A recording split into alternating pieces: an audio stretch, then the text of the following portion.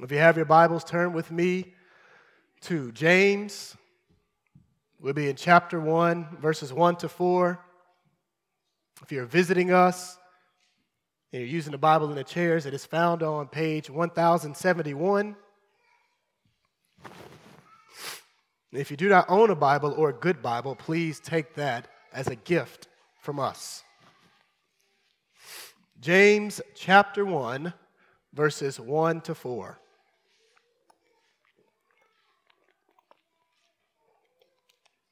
If you're able to, please stand for the reading of God's word.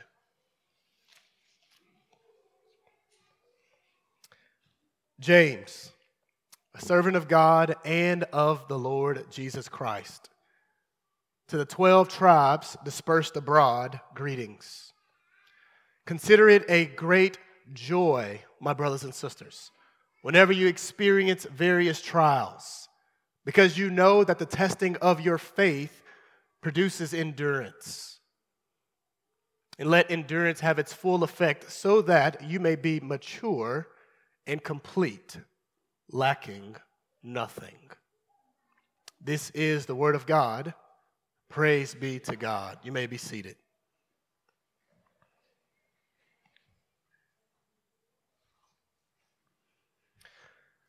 There was a man named Sam Hinkie. 2013, he was hired to be the general manager for the NBA team, the Philadelphia 76ers. He embarked on this project to rebuild the 76ers because they were terrible. And as he began this rebuilding project, he would call it the process. He knew that this would be a long-term project. They wouldn't be successful overnight. And so he encouraged the fans and all the supporters to be patient and to trust the process. He was willing to endure short-term slumps for long-term success. He hired a head coach named Brett Brown, and y'all, they were terrible. They really were. But they began to hit in the lottery draft, began to get some good players, starting with the centerpiece of their team, Joel Embiid. And over the years, they began to improve. They continued to get more lottery picks and continue to get good players. And Joel Embiid would do interviews in the midst of them improving but not being that good, and he would continue to say, trust the process. As they got better, trust the process. They knew that their struggles weren't for naught. Eventually, they got the talent, the personnel, really good players to potentially make a title run. They thought that, man, this is our year. Well, unfortunately, they failed. They didn't reach their goal. They weren't able to produce the very end that they were hoping for. Sam ended up getting fired. They scrapped the process and started over. Wasn't a happy end to that story. Sorry about that. The reality is, human beings, we like to create processes for growth. And sometimes the process fails, and other times the process succeeds. And we like to create them in hopes that it does succeed. That's the end that we're laboring towards.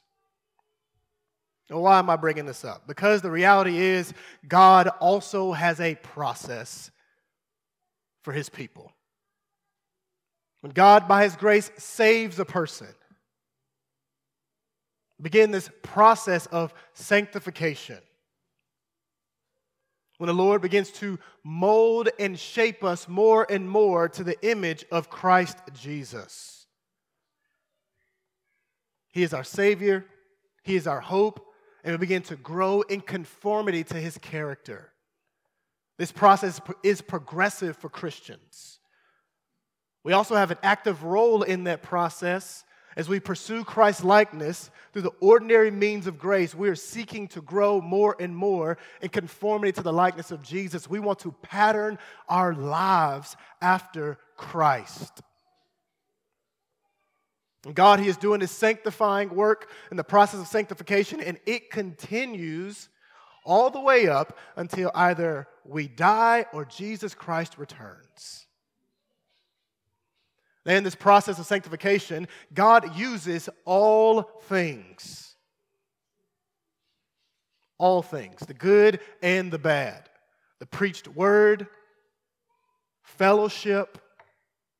He also used difficult things like being stuck in traffic, a difficult colleague, a noisy neighbor, sickness, diagnosis. He uses it all to mold us more into the image of Jesus Christ. And in his text this morning, James, he unveils part of God's purposes in our trials. That God is using our trials to test our faith, to strengthen us in the faith, to have us grow more into maturity. Whereas Sam and Joel and B, they would say trust the process, James would tell us to trust God who's over the sanctifying process. Because He will not fail. So our big idea for this passage is this. In trials, trust God's sovereign work and maturing purposes. In trials, trust God's sovereign work and maturing purposes. From our text, we have 3 exhortations on how we are to respond to trials. We rejoice. We remain faithful. And we remember God's purposes. Rejoice, remain faithful, and remember God's purposes. And so to give us a little bit of context about the book of James, since this is our first sermon in the book, well, the author is James, makes known in verse 1. He is the son of Mary and Joseph. He is the half-brother of Jesus. He was an apostle and a leader of the church in Jerusalem. James's name is mentioned numerous times in the New Testament, in the book of Acts, in 1 Corinthians, and in the book of Galatians. This letter is one of the first letters written. His audience are churches. We see this in James chapter 5, verse 14. He says, if anyone is sick, let him call for the elders of the church. Now, these congregations, they were primarily Jewish Christians. Though there were some Gentiles in those congregations. And these Jewish Christians, they were very familiar of James' Jewish writing as he refers to the synagogue. He uses many agricultural terms they will be very familiar with, and he speaks of the law repetitively and positively. The aim for the book of James is for genuine faith to be demonstrated through faithful actions. Faith in action. As it's to be exhibited through our love, our care for the poor, compassion upon them, the pursuit of holiness, our obedience, our patience in the midst of suffering, and in regards to our speech, that we honor the Lord. Beloved, the reality is, James is not merely concerned with an articulate confession of the tenets of the faith. He assumed that for his audience.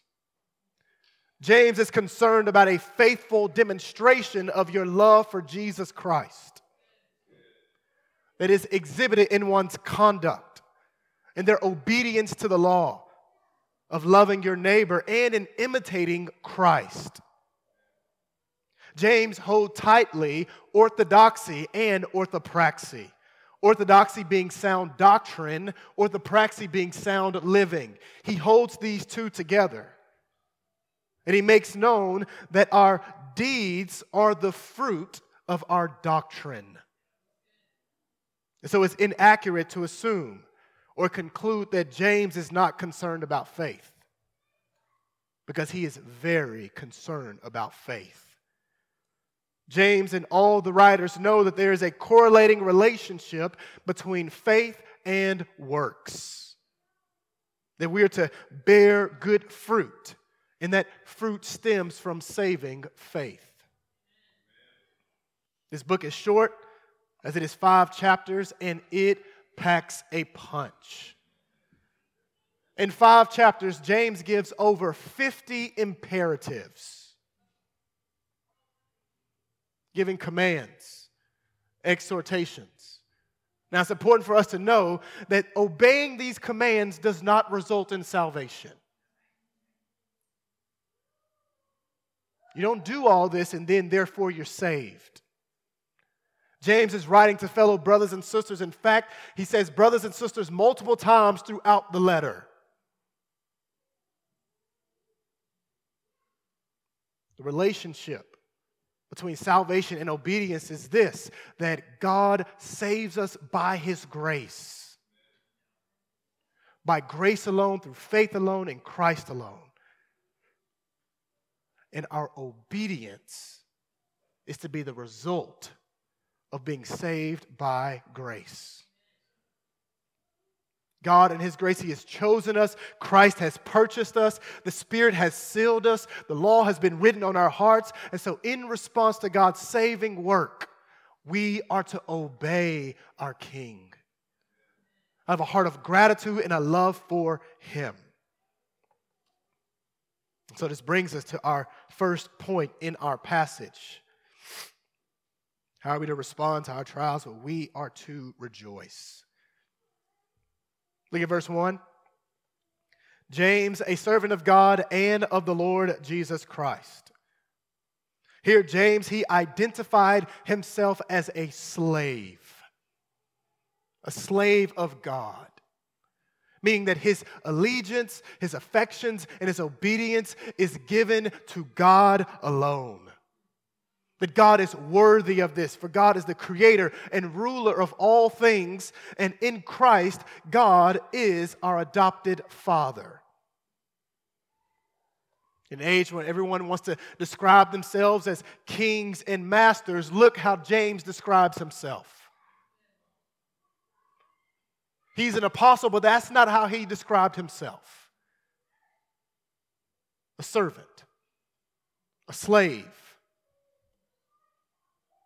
And beloved, that's exactly who we are. We are servants and slaves of God.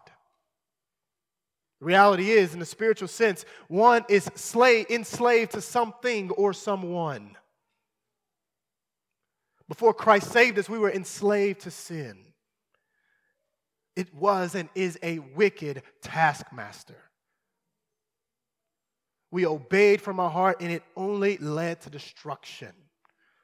But when God saves us by His grace, He frees us from slavery to sin, and we're slaves to God, the greatest master there ever is and could be, the only one who is perfect and holy and always loving. Beloved, we are slaves of God, and so what that means is that we have absolutely no right to ever tell God no. And because God is the greatest master ever, because God is loving and holy and He is always for our good, to tell God no would be to our detriment. With us being servants of God, that means that we're not above a single task and we're not exempt from a single command. It is to be with joy that we get to serve the God who has called us and saved us and adopted us in Christ. It is to be with joy that we get to obey the one who has saved us by His grace. It is to be with joy that we get to be instruments in His hands, proclaiming the gospel and serving one another for the glory of His name. James goes on to say that he is a servant of the Lord Jesus Christ. Here James shows off his Christology. He confessed Jesus to be the Lord, the covenant-making and covenant-keeping God, the I am who I am, as we read in Exodus chapter 3. Jesus is the eternally begotten Son who wrapped Himself in human flesh. He is the promised Savior, the Son of David, the Messianic King, and the one who is crucified for our sins, who was buried and 3 days later resurrected from the grave.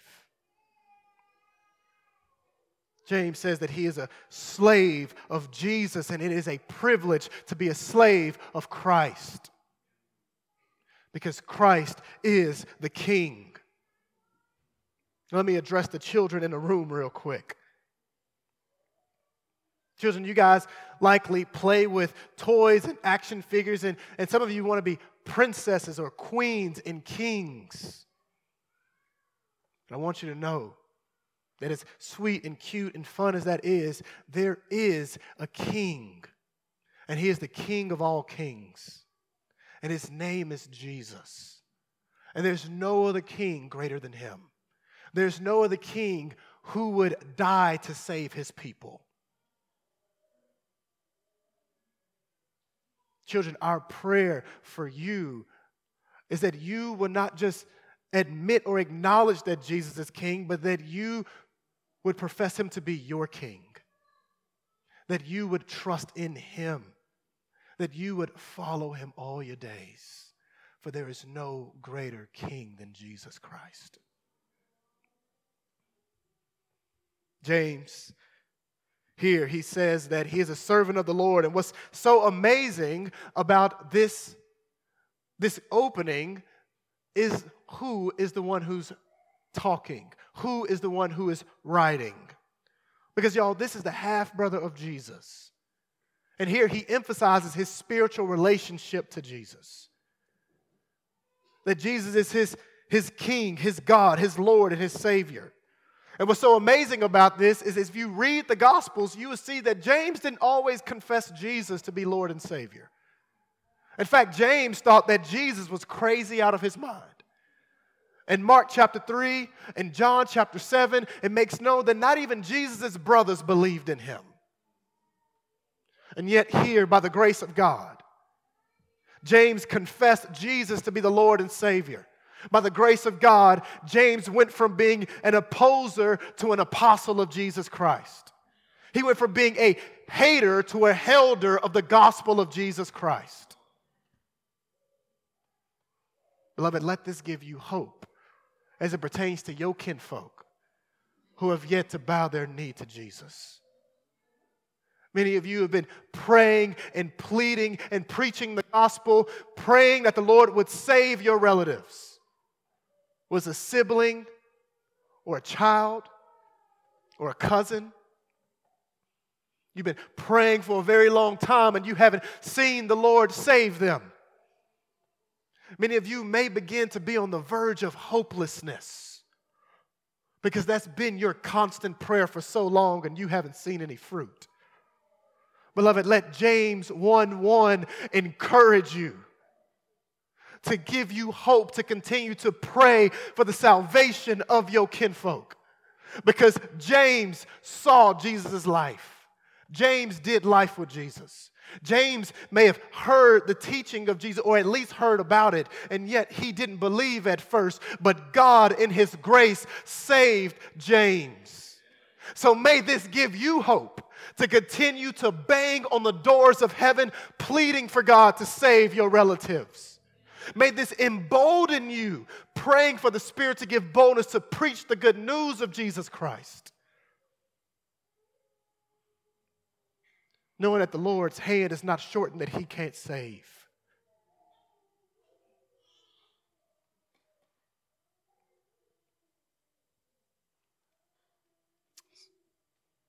James goes on We see his audience, he says, to the 12 tribes dispersed abroad, greetings.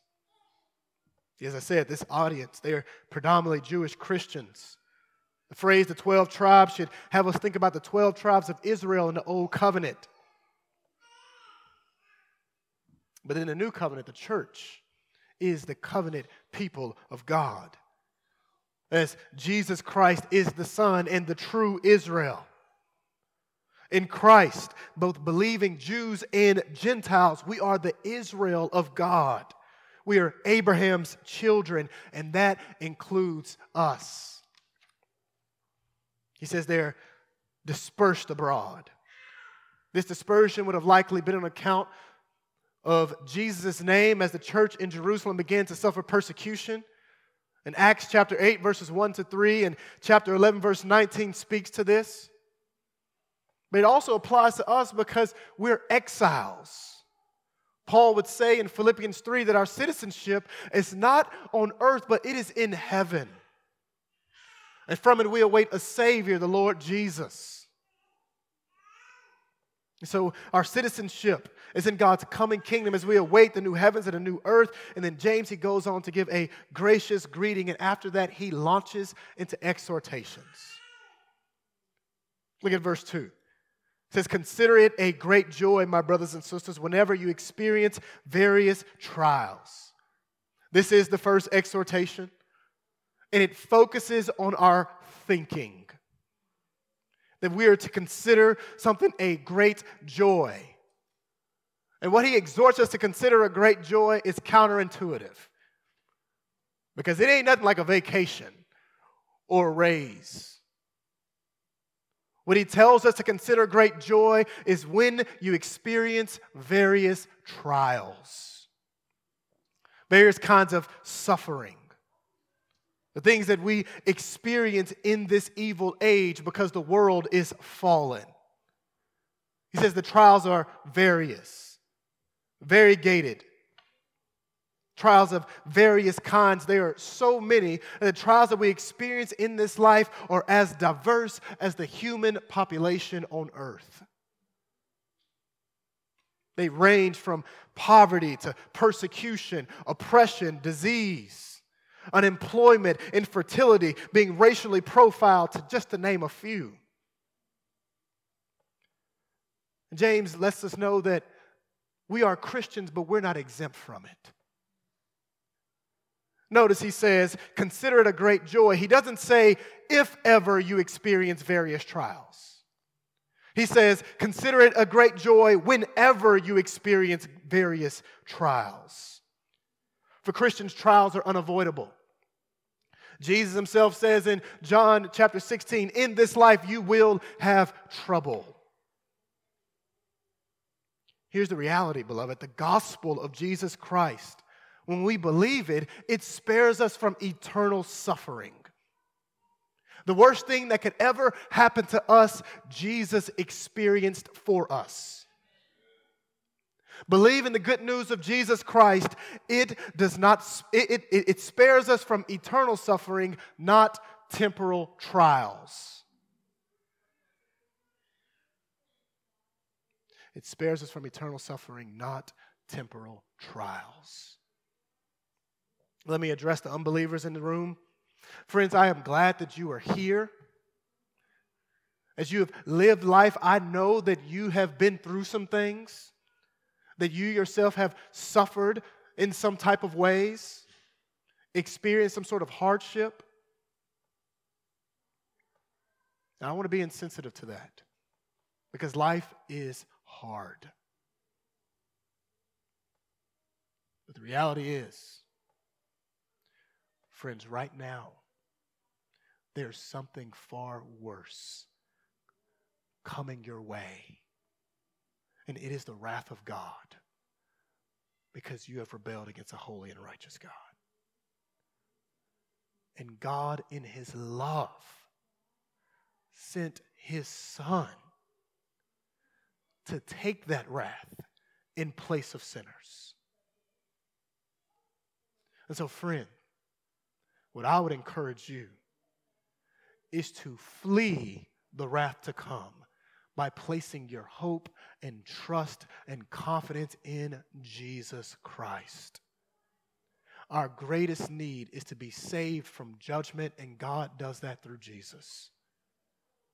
And friend, know that if you were to place your faith in Jesus, God will also be with you in your temporal trials. He will be for you in the midst of it. But the greatest thing, your greatest need right now is Jesus Christ. And I would encourage you to place your trust in Him this day.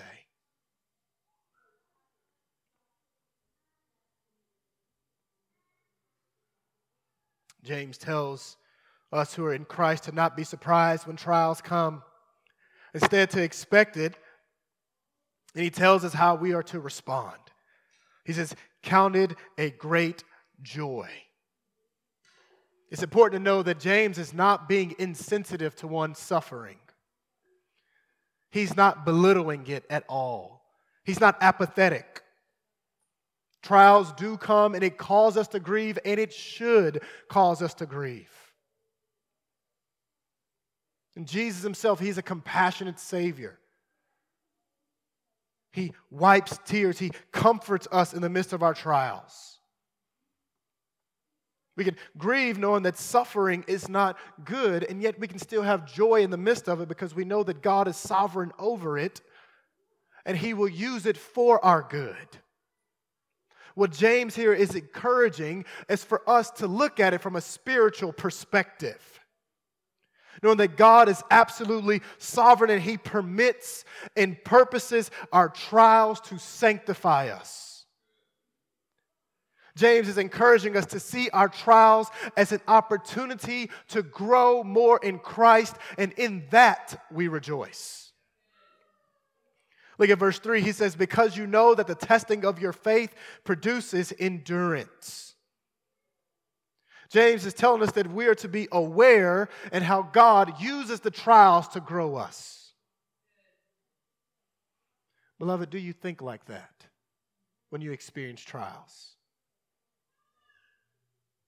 Is there an awareness that He is using it to test our faith, to grow us? Now, it's important for us to know that the testing isn't to see if there is faith. Remember, James is writing to fellow brothers and sisters in Christ. The testing is to refine and purify our faith, to grow us in the faith. Think about gold, the element. Refineries, when they try to purify it, what they do is that they place the gold, this element, into a container that can withstand very high heat. And then they place that container in the fire. And what begins to happen is that the gold begins to melt. It's reliquefied and begins to burn away all of the impurities, that the gold may be even more pure. God does this sanctifying work in our faith when we go through trials. As we're in the trial, He's working inwardly, removing the mess and developing us in godly ways to produce God-like qualities. So we're firmer in our faith, more steadfast. In His wisdom and providence, we grow in hardship. Think about the scripture reading. Romans chapter 5, verses 3 to 5 gets at that. 1 Peter chapter 1, verses 6 and 7 gets at that. And here's the thing. God is well acquainted with us. He is omniscient. He knows us. He has made us a part of His flock. He knows us deeply and dearly. He's acquainted with our weaknesses. He knows our frame. He knows where we are, and He knows exactly where He's taking us. And He uses specific trials to grow us, to get us where He is taking us. The trials are not random, for God does nothing randomly. They're specific for us to grow us in specific ways. Y'all, I used to run track. Loved running track in high school, and at no cap, I think I had like the greatest track coach. Coach Greg Williams. Like for real. And the practices were extremely difficult. extremely difficult.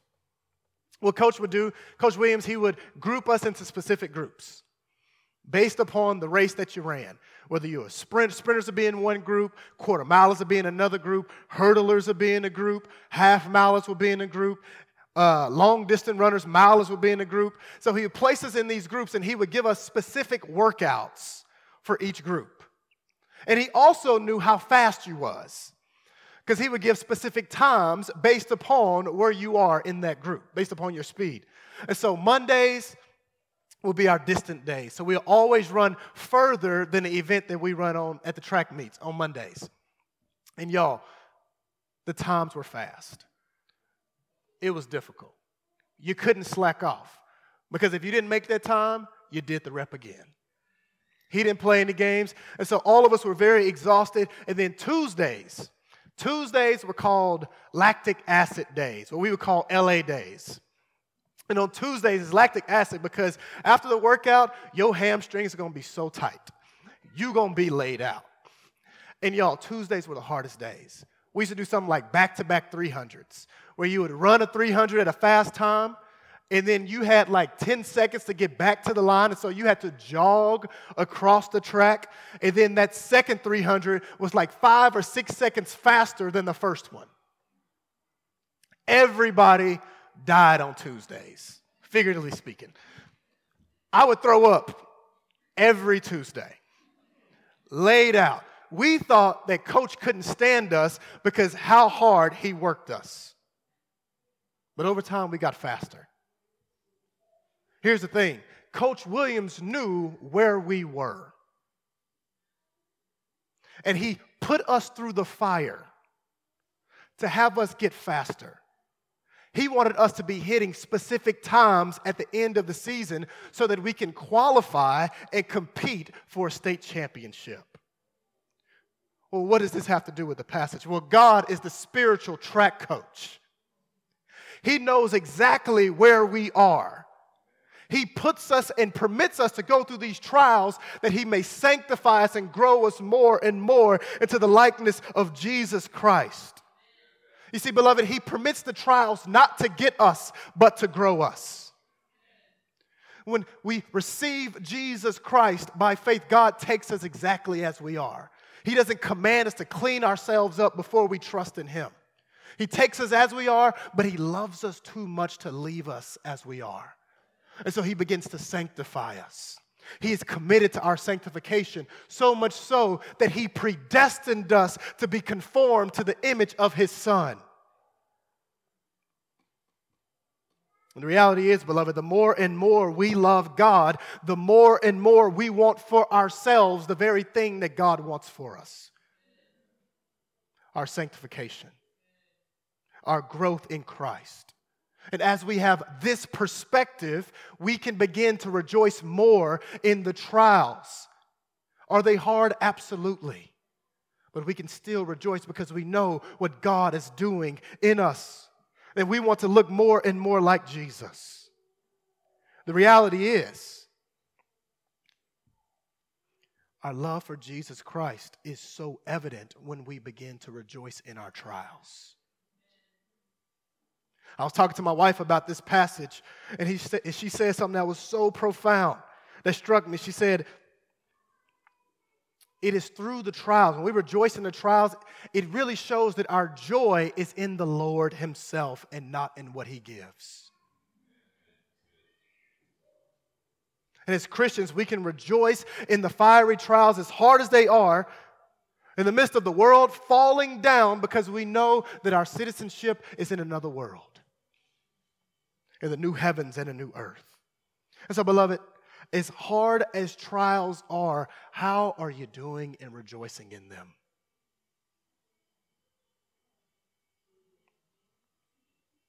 In what ways do you need to reorient your thinking for it to align with more of what James is saying?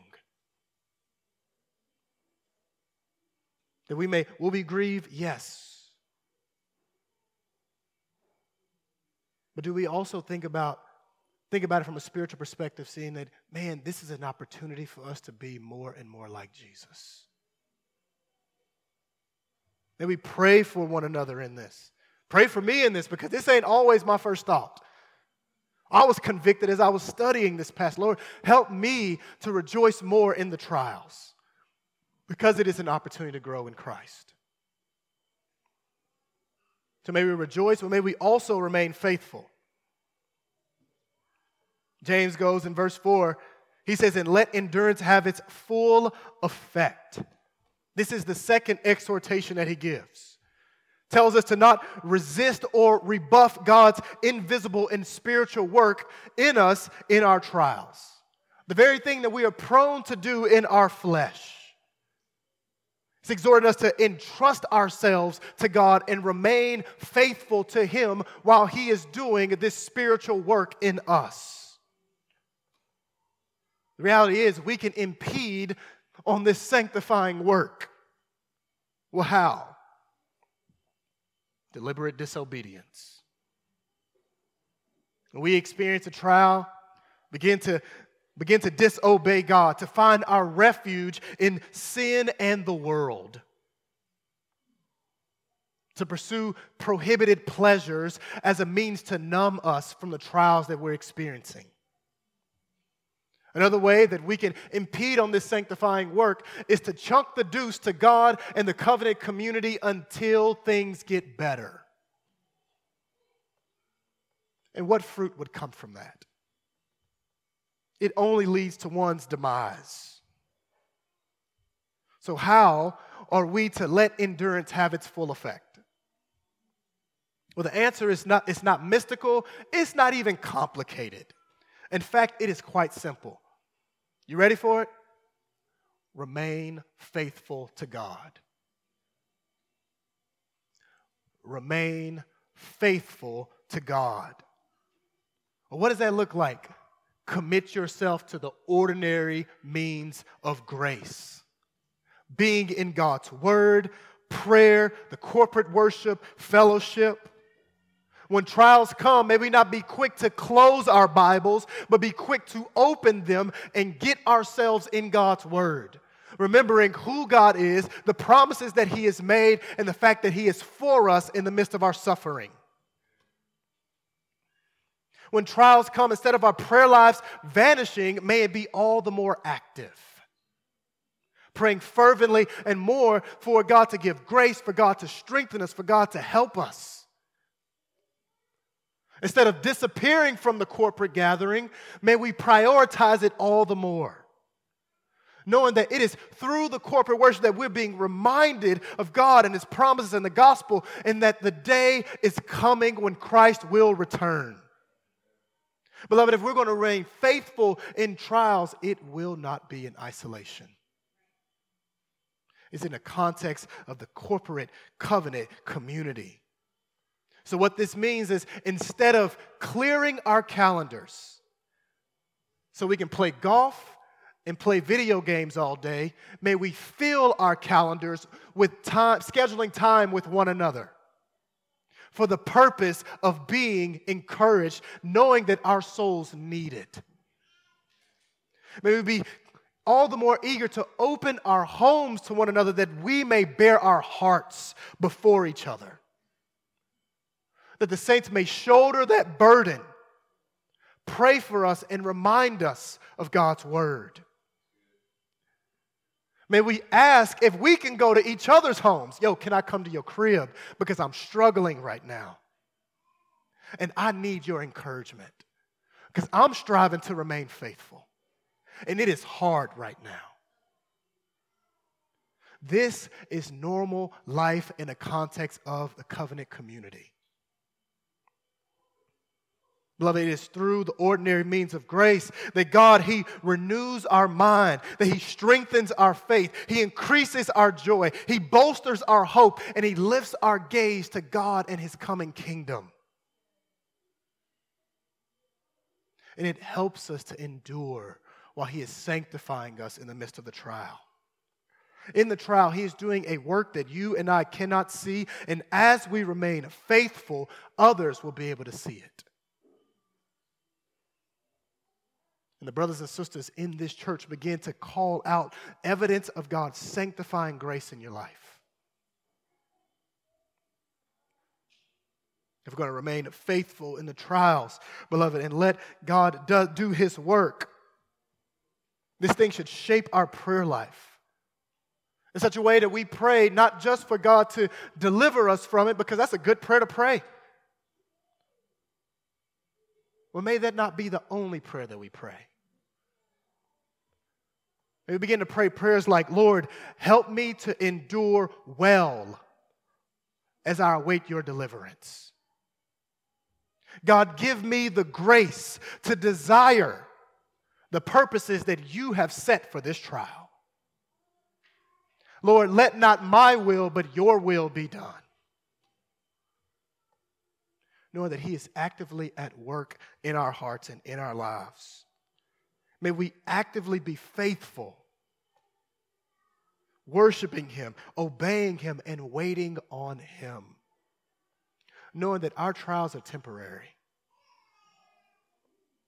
Beloved, how are you doing in remaining faithful? How are you doing in encouraging the body to remain faithful in trials?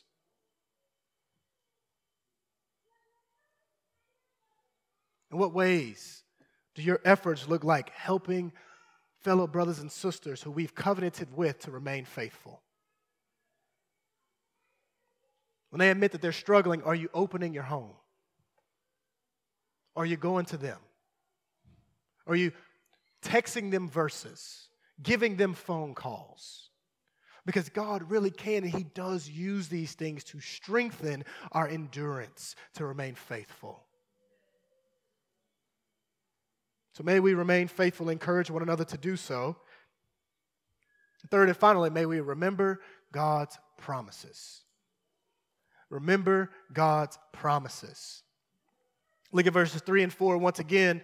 He says, because you know that the testing of your faith produces endurance, and let endurance have its full effect, so that you may be mature and complete, lacking nothing. James makes known God's purpose for the trial, and it is our growth, our maturity in Christ. He's getting at wholeness, where we're growing in morality and integrity. He emphasizes it because the Greek words of mature and complete, they are so similar. He's emphasizing God's sanctifying work, what He does that we may grow all the more in Christ. The reality is, there are areas of deficiency within us. And God in His wisdom uses trials to work spiritually, exposing our weaknesses and our immaturity in areas where we lack, not to condemn us, but to refine us, to mature us in those areas. James is making it abundantly clear that part of God's purpose in our trials is for us to grow in looking more and more like Jesus. We don't often think like that. But it takes effort for us to remember this, because left to ourselves, we won't think like that. This is why we need the Word. We need to remember this because Satan will certainly whisper lies to our ears, saying, God ain't for you. Because if He was, He wouldn't do something like this. The world will begin to shout lies towards you, saying, this is why there is no God. Even our very own thoughts, we begin to assume the worst. Thinking that God doesn't love us because if He did, we wouldn't be in this trial. We can easily begin to assume that God is doing this to smite us. And this is why we need to be in the Word. Because the Scriptures remind us that we're not in this trial because God wants to smite us. How do we know? Because He smit Christ in our stead. Isaiah chapter 53, He was stricken by God, smitten and afflicted. He was pierced for our transgressions. He was crushed for our iniquities. Upon Him was the chastisement that brought us peace. And by His wounds, you and I, we have been healed. It's because of Jesus' death on the cross, beloved, and God in His grace saving us, that there is not 1 ounce of wrath reserved for us. Because Jesus Christ bore it all. The Word reminds us that in the midst of our trials, God is not smiting us. He is sanctifying us. He is seeking to make us more and more holy. The very holy calling that He has given us, He is working to bring that into holy practice. And one of the things that He uses are trials. And in trials, we begin to experience more and more of God. To where we begin to draw near and He draws near to us. To where He sustains us, He comforts us, He strengthens us, He helps us. He is not distant. He couldn't be more present. And as He's refining us, beloved, we come to the other side of it, and we are more in awe of God's grace, His love, His power, His provision. We see more and more that the one who we need continues to provide, for He is faithful. Think about 2 Corinthians chapter 12. Paul prayed for the thorn in his side to be removed. Prayed for that repeatedly. And what did Jesus say? My grace is sufficient for you. My power is made perfect in your weakness. Paul heard from the Lord, and his disposition changed to where he said, I will boast all the more gladly in my weakness, so that the power of Christ may rest upon me. For when I am weak, then I am made strong. How did he find out about God's gracious provision and power? It was through the trial. One theologian would say it this way: if your path had been smooth, you would have depended upon your own sure-footedness.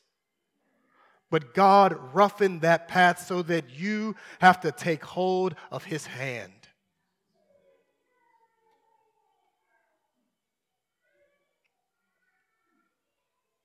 So we begin to see God is the one who we need, and God is the one who we have. And He purifies us, growing us in the faith. You know, when you think about God's sanctifying purpose to mature us, think about a physical therapist. You know, their clients, they're ill or they're injured, and the physical therapist, they begin to do some real strenuous work to restore their client. And y'all, it is painful because they are focusing on the area of weakness. They're doing stretches, exercises, giving very painful massages to where you wouldn't even call that a massage. It's no joke. But when you come to the other side of it, the client is restored. The client is strengthened. And the Lord, in His grace and wisdom and power, He does very similar work in us. He's focusing on an area where we need to grow.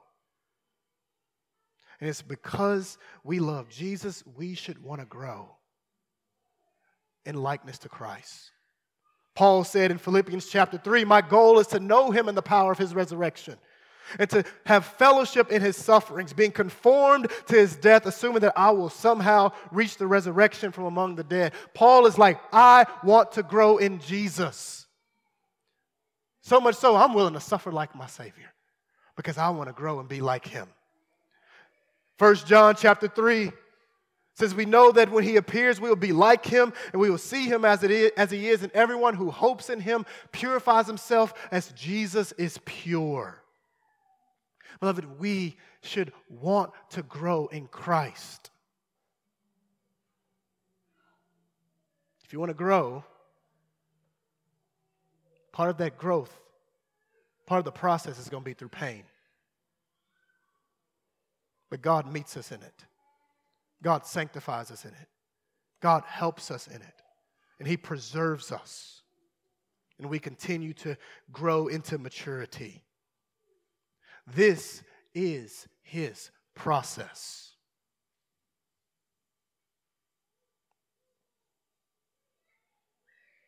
And He won't fail. Philippians 1:6, he who began a good work in you will bring it to completion at the day of Jesus Christ. God's sanctifying process is 100% effective. So as we endure the trials that we experience, may we trust God who's over our sanctifying process. Let's pray. Our Father in heaven, God, you are sovereign. You care. And you work effectively in your people to mold us and make us more and more like Jesus. Father, may we not be surprised when trials come. May we grieve over the difficulty. And God, we do pray that you will help us to have joy in the midst of it. We think about the work that you are doing and how you're going to make us look more and more like Jesus. May we not despise that. May we trust you, knowing that you are good and you are good to us, even in the trials. God, have your way in us that we may look more and more like our Savior. In Christ's name we pray. Amen.